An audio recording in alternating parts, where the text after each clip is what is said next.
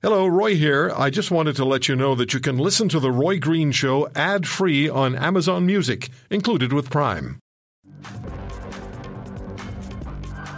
My God, there was a blow in Manitoba that I was really worried about, and a lot of us were worried about our friends and fellow Canadians in the province of Manitoba. As a Colorado low blasted the province. Up to 150,000 people were without power at one time or another during this storm. And it also claimed a life. Richard Cloutier joins us on The Roy Green Show on the Chorus Radio Network, co-host of News on 680 CJOB, and senior reporter for Global News in Winnipeg. Richard, thank you for the time. How bad was it?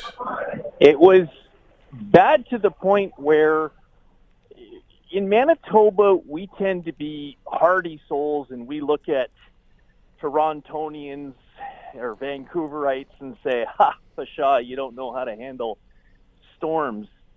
But in this case, because it was so early in October, and this was the second wettest in September, and the fact that there was leaves and quite a lot of leaves on the trees, we got a storm that you're used to in Hamilton or Toronto or Halifax. In the sense it was that very, very wet snow that stuck to the trees. And we have had falling limbs, hydro affected across Winnipeg and right across the province.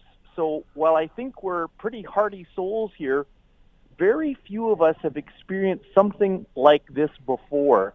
I have to think back, I was a kid when I went through something like this the last time, where you had this very, very wet snow. And as a result, hydro was affected and is still affected in some cases in Winnipeg, but in rural areas we've had and still have some roads closed in rural Manitoba. We had people stranded on Highway 2. They're free now because the plow got through. And yeah, we are seeing what other communities, and certainly reminiscent of not as impactful as the ice storms that we've seen in years ago in Quebec, but certainly it is top of mind here. But interestingly enough, I'm on the way to the Bomber game right now, and I'm just outside IG Field here, and it's a beautiful sunny day. That's always the case, isn't it? You get the most horrific of weather, and then the next day it's like, welcome to paradise.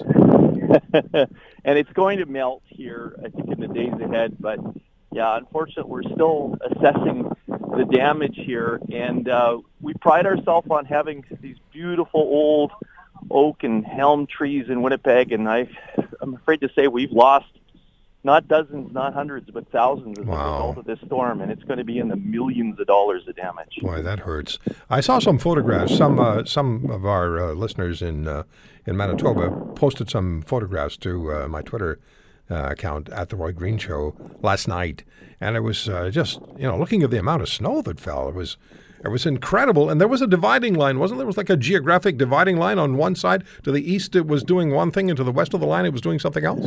Yeah, it was a lot of rain to the east of us, and a lot of snow in southwestern Manitoba. In some cases, you've got communities that are faced with 50, 60 centimeters of snow.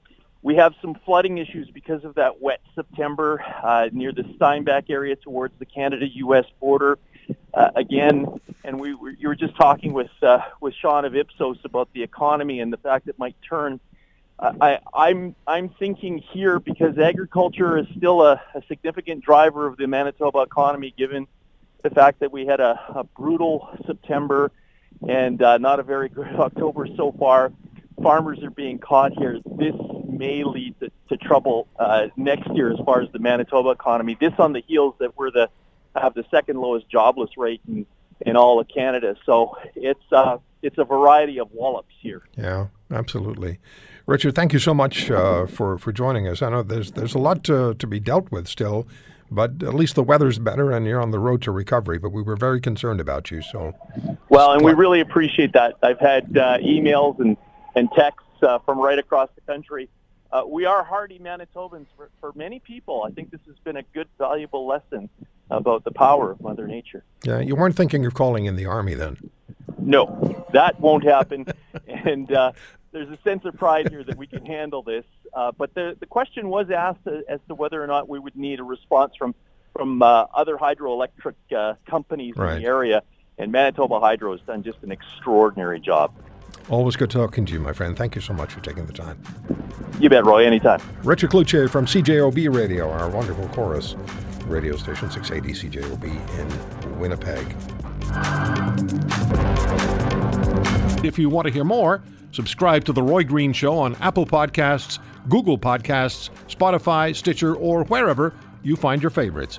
And if you like what you hear, leave us a review and tell a friend. I'm Roy Green. Have a great weekend.